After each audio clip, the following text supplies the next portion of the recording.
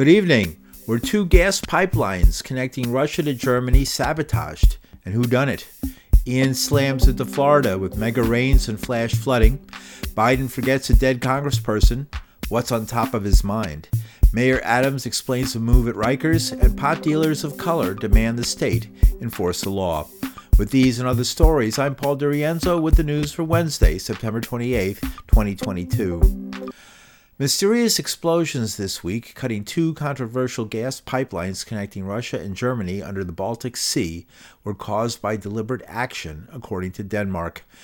Danish Prime Minister Mette Frederiksen said Tuesday it's the authorities' clear assessment that these are deliberate actions, not accidents. But she added there's no information indicating who could be behind it. The mystery has Ukraine blaming Russia, Russia blaming the United States, and the White House mum. White House spokesperson Karine Jean-Pierre today. There is an investigation underway. Attacks on critical infrastructure of our European and NATO allies is a matter of concern for us. We will continue to be vigilant on this and coordinate with our allies and partners. But again, the investigation, as we understand it, is going to take some time, and it's underway. Has there been a shift in the U.S. security posture in the region because of the allegations of potential sabotage? Don't have anything to share on any shift of security posture in the region. We take this very seriously, and this is of concern to us. We're going to let the investigation occur. It's going to take some time, and we will be there for our European partners and allies, and also our NATO allies. And State Department spokesperson Ned Price said blaming the United States is ridiculous. The idea that the United States was in any way involved in the apparent sabotage of these pipelines is preposterous. It is nothing more than a function of Russian disinformation and should be treated as such. The two pipelines, Nord Stream 1 and 2, are owned by a German company, but they move natural gas originating in Russia. The first explosion was recorded early Monday southeast of the Danish island of Bornholm. Later that night, a second, stronger blast northeast of the island was equivalent to a powerful earthquake.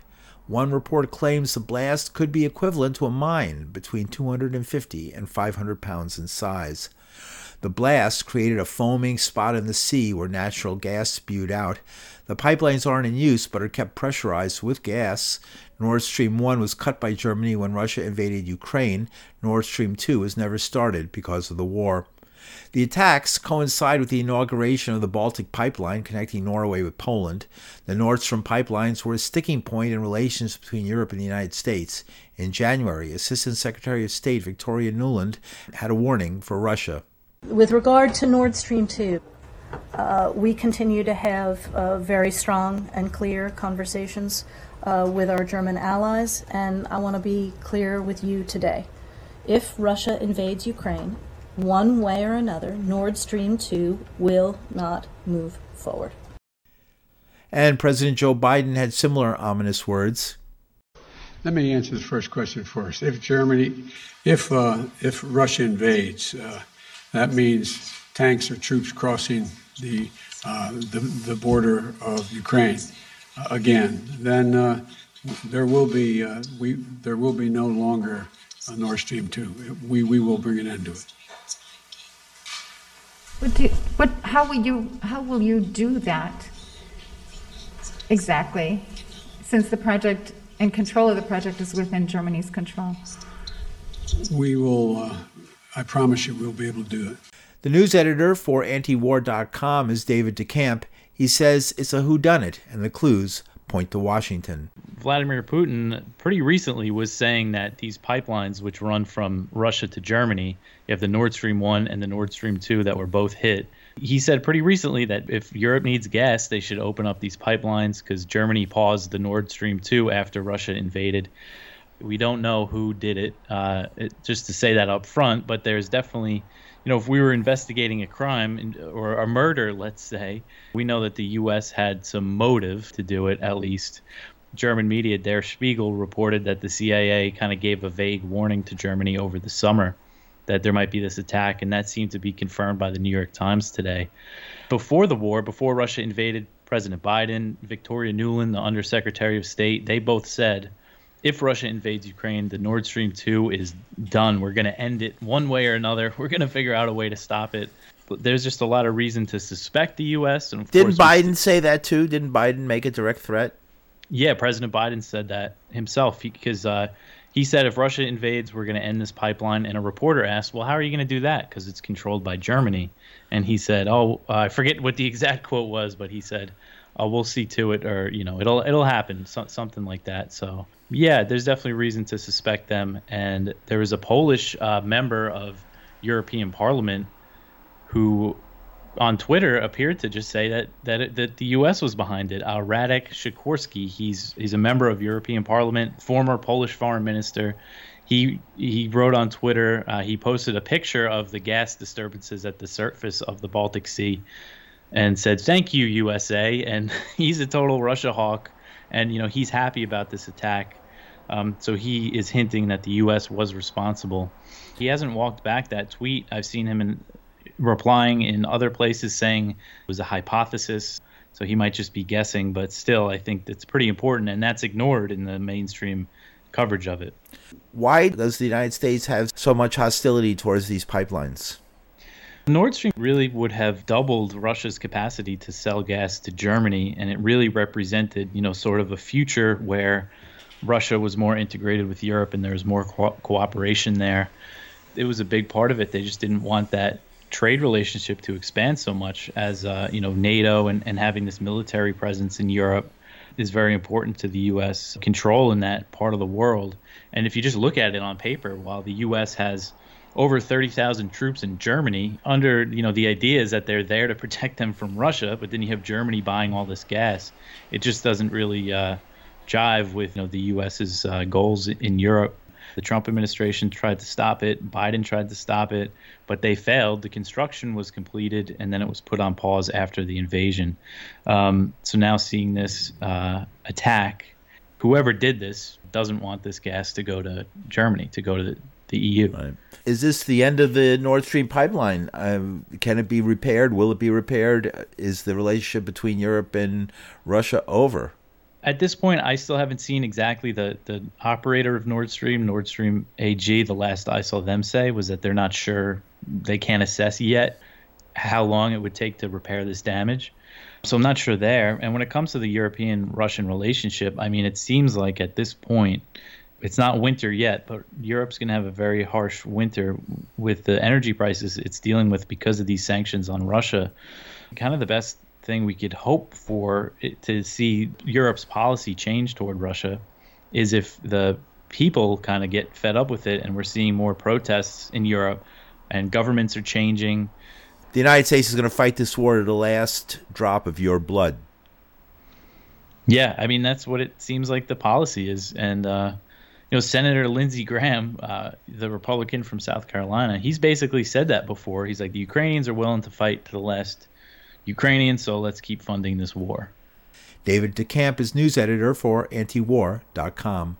Plunging Russian gas supplies have caused prices to soar in Europe, where countries have struggled to find alternative supplies of energy used to heat homes, generate electricity, and run factories. Europeans are expecting a long, cold winter.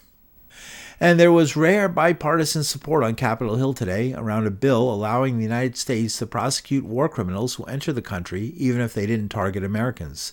The bill comes in the wake of reports of atrocities being committed by Russian troops in areas retaken by Ukraine during a recent counteroffensive.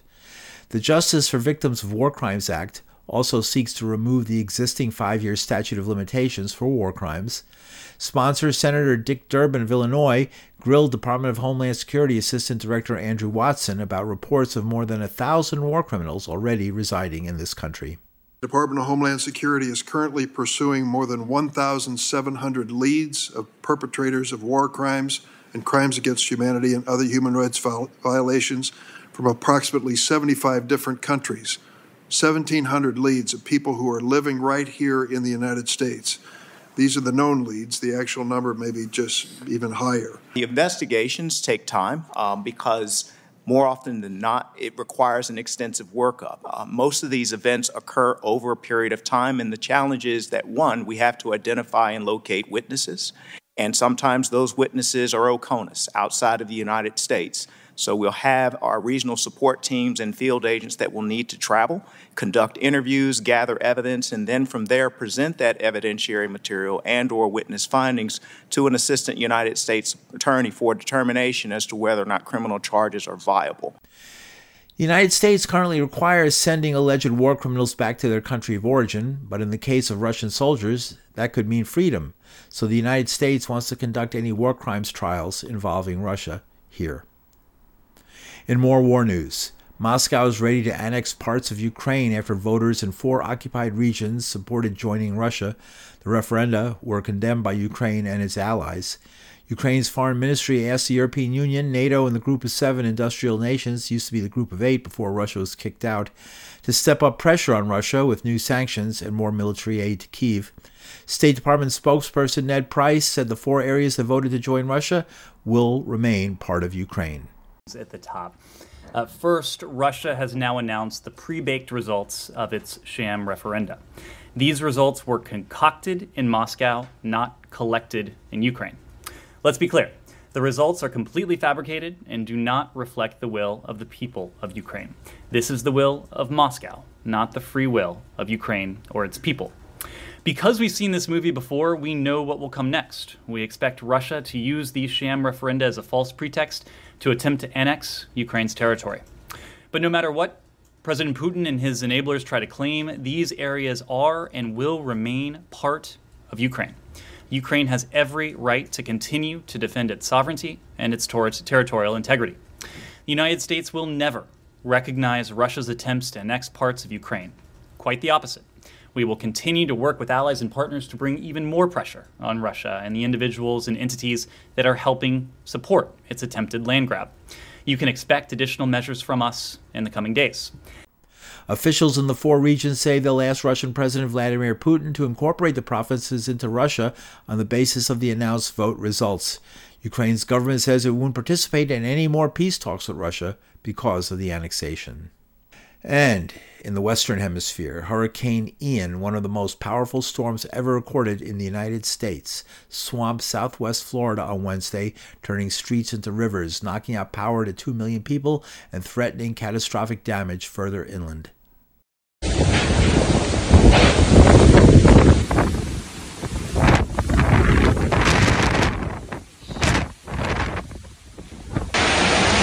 Hey guys. This is the current condition in my house. God hope you never have to see this at your house. What we all fear in life come true today. So God bless everybody out there trying to make it through this, and I hope you make it through all right. So see you on the other side. Did you get that thing over there? There's like 3 boats. No, there's 4 boats. 4 of them. 4 boats. Holy crap. That's why you don't go outside.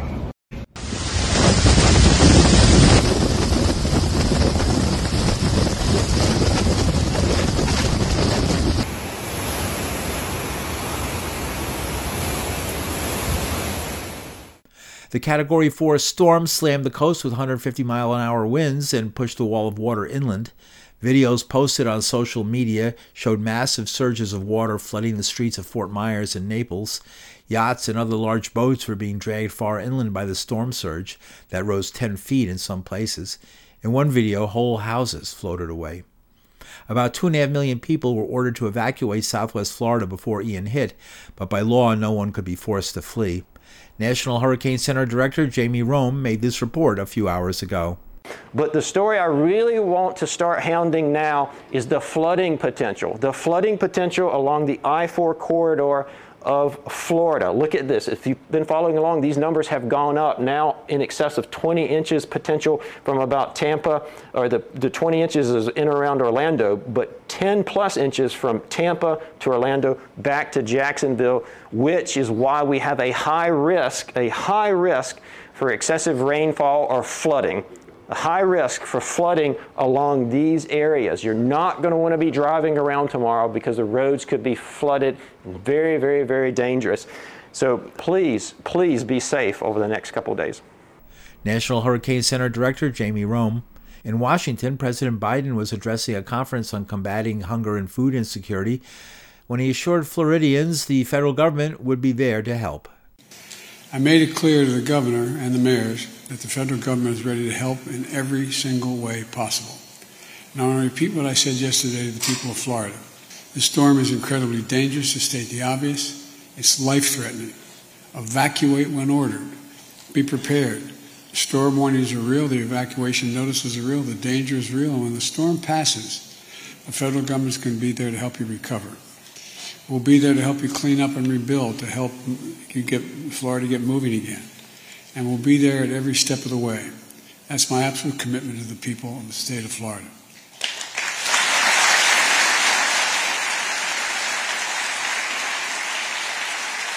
And if you forgive me, I want to add one more warning. That's warning to the oil and gas industry executives. Do not, let me repeat, do not use this as an excuse to raise gasoline prices or gouge the American people. In related news, the governors of Virginia, Georgia, South Carolina, and North Carolina all preemptively declared states of emergency. Forecasters predicted Ian will turn toward those states as a tropical storm, likely dumping more flooding rains into the weekend after crossing Florida. Ian's strength at landfall tied it for the fifth strongest hurricane when measured by wind speed to strike the U.S. And despite some legislative victories as the United States heads into its midterm elections in November, President Biden, who is 79, has been challenged on his age and mental acuity after several gaffes. Today, as he introduced legislative supporters of his program to combat hunger, Biden asked if Indiana Representative Jackie Walorski was in the room. The only difficulty, Walorski and two aides died in a car accident in August. And I want to thank all of you here for including bipartisan elected officials like Representative Governor, Senator Braun, Senator Booker, Representative Jackie. Are you here? Where's Jackie? I didn't think she was going to be here to help make this a reality. When Walorski died last month, a White House statement from Biden said he and First Lady Jill were shocked and saddened by her sudden accident. White House Press Secretary Karine Jean-Pierre said, when asked about the incident later, Walorski was on top of mind for the president. I don't find that confusing. I mean, I think many people can speak to sometimes when you have someone top of mind, they're top of mind, exactly that. And it is also, if you put it into the context, it's not like it happened outside of context, right? It happened at an event where we were calling out the champions, congressional champions in particular, of this issue, this important issue when it comes to food insecurity, something that this administration has led on from the beginning of this administration. John Lennon, top of mind just about every day, but I'm not looking around for him anywhere. When you sign a bill for John Lennon as president, then we can have this conversation. Okay, go ahead. Go ahead. These moments of confusion are happening with the Go ahead. Excuse me, there are Americans are watching this and are having concerns. What do you say to that? This is a legitimate question. We need to have some answers. At the end of the year, what can you tell us about I'm that? sorry, somebody was yelling over you, so go ahead. There are reports that Treasury Secretary Yellen is looking to leave. It is not your turn to speak, and you're being rude to your colleagues, and let your colleague answer the question. White House Press Secretary Karine Jean-Pierre today. And in more national news, young people across the nation know it as the morning after pill, the pill a woman can take the morning after discovering she might have had sex with a guy she didn't want to have a baby with. Now there's a new version of the morning after pill. It's the same pill, but with a new name, Julie, in a blue box with pink lettering meant to end the stigma of emergency contraception. The product will be available in Walmarts across the country. The morning after pill doesn't cause an abortion and is illegal in all 50 states. It'll sell for about $43. It's the brainchild of Julie Schott and Brian Bordanik, who were credited with reducing the stigma around acne and breakouts. And closer to home, tonight, the city of New York has been spraying pesticides on much of downtown Manhattan, including Battery Park, the Civic Center, Financial District, Greenwich Village, and Washington Square Park. The pesticide spraying program in New York City is aimed to kill mosquitoes said to be carrying West Nile virus, and it began in 1999 under Mayor Rudy Giuliani. Opponents say the Pyrethroid pesticides being sprayed have been shown to be harmful to human health and the health of the ecosystem by killing off natural predators of mosquitoes, including dragonflies and bats. In 2021, a new pesticides bill passed the New York City Council unanimously. It was intended to reduce the use of pesticides, but the New York City Department of Health issued itself waivers to the law. After the city lost a lawsuit in 2006, it was forced to negotiate with anti-spray activists. Nevertheless, they say the city continues to spray. In more local news, Mayor Eric Adams addressed the continuing crisis posed by tens of thousands of migrants arriving in New York City by the busload again today. He defended his use of a tent to house 1,000 migrants in the parking lot of Orchard Beach in the Bronx, saying it was only temporary and not a way to get around a court order to provide shelter for the unhoused. We have to separate the two. We have a shelter obligation that we're fulfilling every day. You know, everyone knows that. And we have a migrant asylum seeker crisis. It is our belief that we need to treat this like the crisis that it is. No one thought that we would be receiving over 13,000 people for housing. And so we are going to treat everyone in a humane fashion, but these are two different entities. This is a crisis of migrant and asylum seekers, and that is how we're responding to it. And in more city news, this year has been tragic at Rikers Island and the New York City jail system. 16 prisoners have died in New York City jails this year alone, as much as all of last year. In an article earlier this week, the New York Times reported Corrections Commissioner Louis Molina told senior staff to ensure a dying man was off the department's count, apparently to lessen the impact of another death at the facility. Hours later, Elmore Robert Pondexter was granted compassionate release, taken off life support. He died of heart failure at Bellevue Hospital. At a news conference today, Mayor Adams says Commissioner Molina was just trying to show compassion for the stricken inmate. What happens, and I hope the paper does a follow-up, because the way we are giving the impression of what Commissioner Molina did, it's just sending the wrong message. This Commissioner Molina is probably the most compassionate commissioner we've ever had in the Department of Correction. So he used a technical term to say, to get the person off the corrections count, meaning when you get that person off the corrections umbrella of care, of compassionate care, you are now allowing family members to go visit him, be around him or her in a dignified manner without correction officers all around. The person is at the end of his life. The Legal Aid Society criticized the mayor and Commissioner Molina, accusing the city of a lack of transparency when it comes to ill prisoners and their treatment in the city jail system. And finally, it's smoking hot in New York City, just weeks away from granting the first licenses to operate local cannabis joints for the first time since pot was legalized in 2021. But some advocates say the spirit of the law legalizing weed is being violated by big money operators who've jumped the gun by running mobile pot trucks and opening marijuana clubs that offer cannabis in return for donations. The law was meant to make up for decades of harsh enforcement policies targeting the poor and people of color. Now the state has ordered the more moneyed investor-driven pot establishments to close up shop and give people in the community a fair chance. Pot lawyer Stanley Cohen spoke with the news about righting the wrongs of the war on drugs. There are 25 white investors from the Hamptons trying to open smoke shops, smoke clubs, smoke businesses to circumvent 5 years worth of, actually 10 years worth of struggle to get a marijuana retail and cannabis growing law passed in New York with a 50% priority for communities of color, communities of need, and people who have gone to prison for pot in the past, and with special training programs and investment funds which loan startup money to targeted communities and targeted individuals.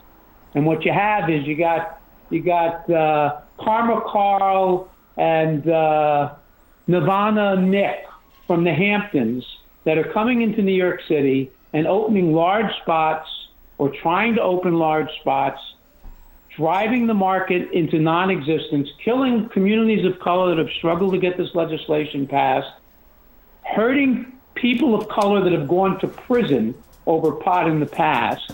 And the state is doing exactly what I predicted the state would do. What's that? They didn't go up to people on the street and say, hey, Bobby, stop selling pot for $20. That's not what they've been doing.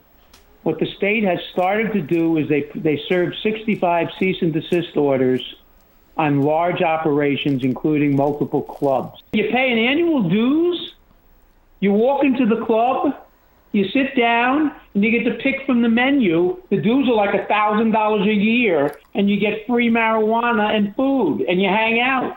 That's not legal now. It's not a question of not legal. Of course they're not legal, but here's the situation. Marijuana sales have essentially been decriminalized completely. What the state is doing that's involved with the licensing procedure, which, as I said, has a 50% focus on communities of color, communities of need, communities of large unemployment, and persons who have gone to prison for pot to get priority placements. So what they're doing is they're going to clubs, they're going to businesses, they're going to large serves. Say, look, you got to stop this shit. And if you don't stop it, if you have a club that has a license, we're going to go after the license. If you keep going, we're going to start seeking civil penalties and fines that could run into tens or 20s and 30s of thousands of dollars a day. And if that doesn't work, well, then we're going to go to seize property. I was involved in a case, I'm no longer, where 3 times a week, 2,000 pounds, the case is done, 2,000 pounds of marijuana was coming into from the West Coast to New York, and $5 to $10 million was getting on the truck and going back to the West Coast. Sounds like mom and pop, huh? I mean, Paul, my position's very clear. I've been a lawyer since 1983. I've had clients get life sentences in the feds because of their third pot conviction. I've seen people go to prison for 20 years over pot. I've seen kids with an ounce of pot who can't make $500 bail sit in jail for 3 days, get released, bench warrant, and then end up in jail for a year. So my position is you got to decriminalize it. You got to prioritize the communities that have been f***ed over and the people that have been hurt, and you got to make sure they get a leg up and a priority. That's been my position for years. Pot lawyer Stanley Cohen spoke with the News. Cannabis is legal to possess and even grow up to a limit in New York, and potheads say the world hasn't ended yet as they take another toke. And that's some of the news for Wednesday, September 28th, 2022. The news was produced, written, and anchored by me, Paul DiRienzo. You can get the latest edition of the news at pauldirienzo.com. From New York City, I'm Paul DiRienzo. Thanks for listening.